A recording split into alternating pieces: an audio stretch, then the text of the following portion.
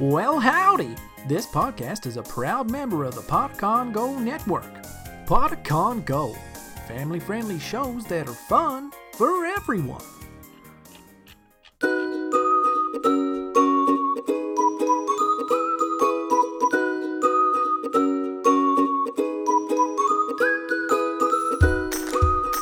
Welcome to Elderberry Tales. Bring together the whole herd. It's time for a story. Today's story is The Mice and the Elephants, a story from the Panchatantra.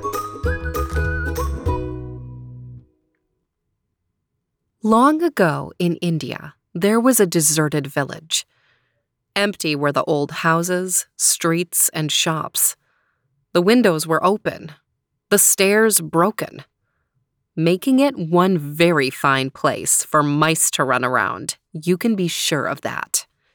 In fact, the mice were happily living in this old deserted village that had been there for hundreds of years, even before the people had come in the first place and then left. But now was the best time yet for the mice. They made tunnels all through those fine old homes and buildings, forming great mazes. What good times they had with their many dinner parties and festivals, weddings and feasts. And so the time passed. One day, a herd of elephants, numbering in the thousands, stamped through the village on their way to a big lake in the west.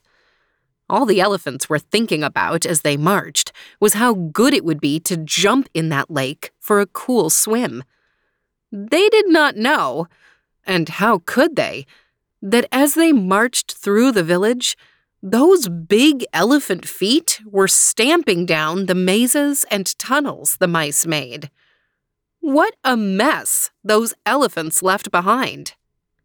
The mice quickly held a meeting. If the herd comes back this way again, our community is doomed, cried one mouse. We won't stand a chance, cried another. There was only one thing to do.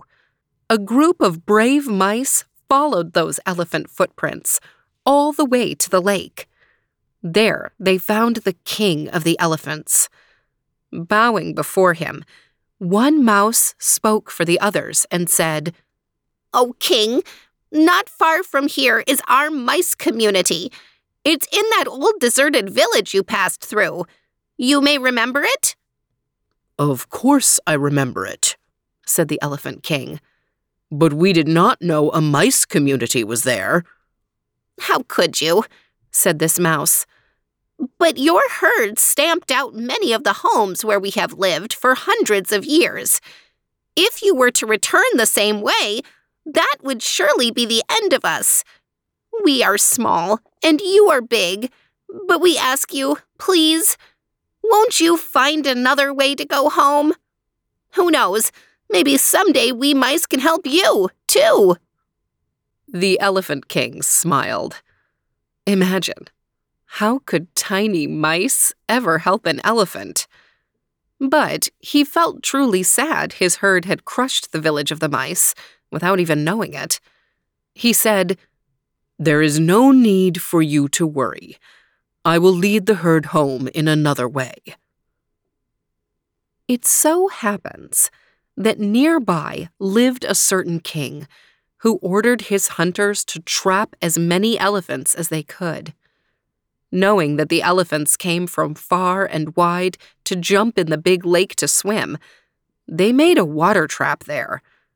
As soon as the Elephant King and his herd jumped into that lake, they were caught in the trap, one and all. 2 days later, the hunters dragged the Elephant King and his herd out of the lake with large ropes and tied the elephants to big trees in the forest. When the hunters had gone, the Elephant King tried to think. What could they do? They were all tied to the trees but one elephant.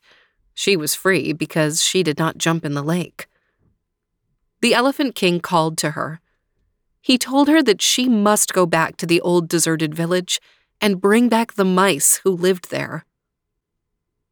When the mice found out the trouble that the Elephant King and his herd were in, they raced over to the lake. Seeing the king and his herd tied up, they quickly ran over to the ropes and began chewing. They chewed and chewed as quickly as they could. Soon the ropes were chewed all the way through, and the mice set their large friends free. The elephant herd found a new way home, and the mice community lived on for many years to come.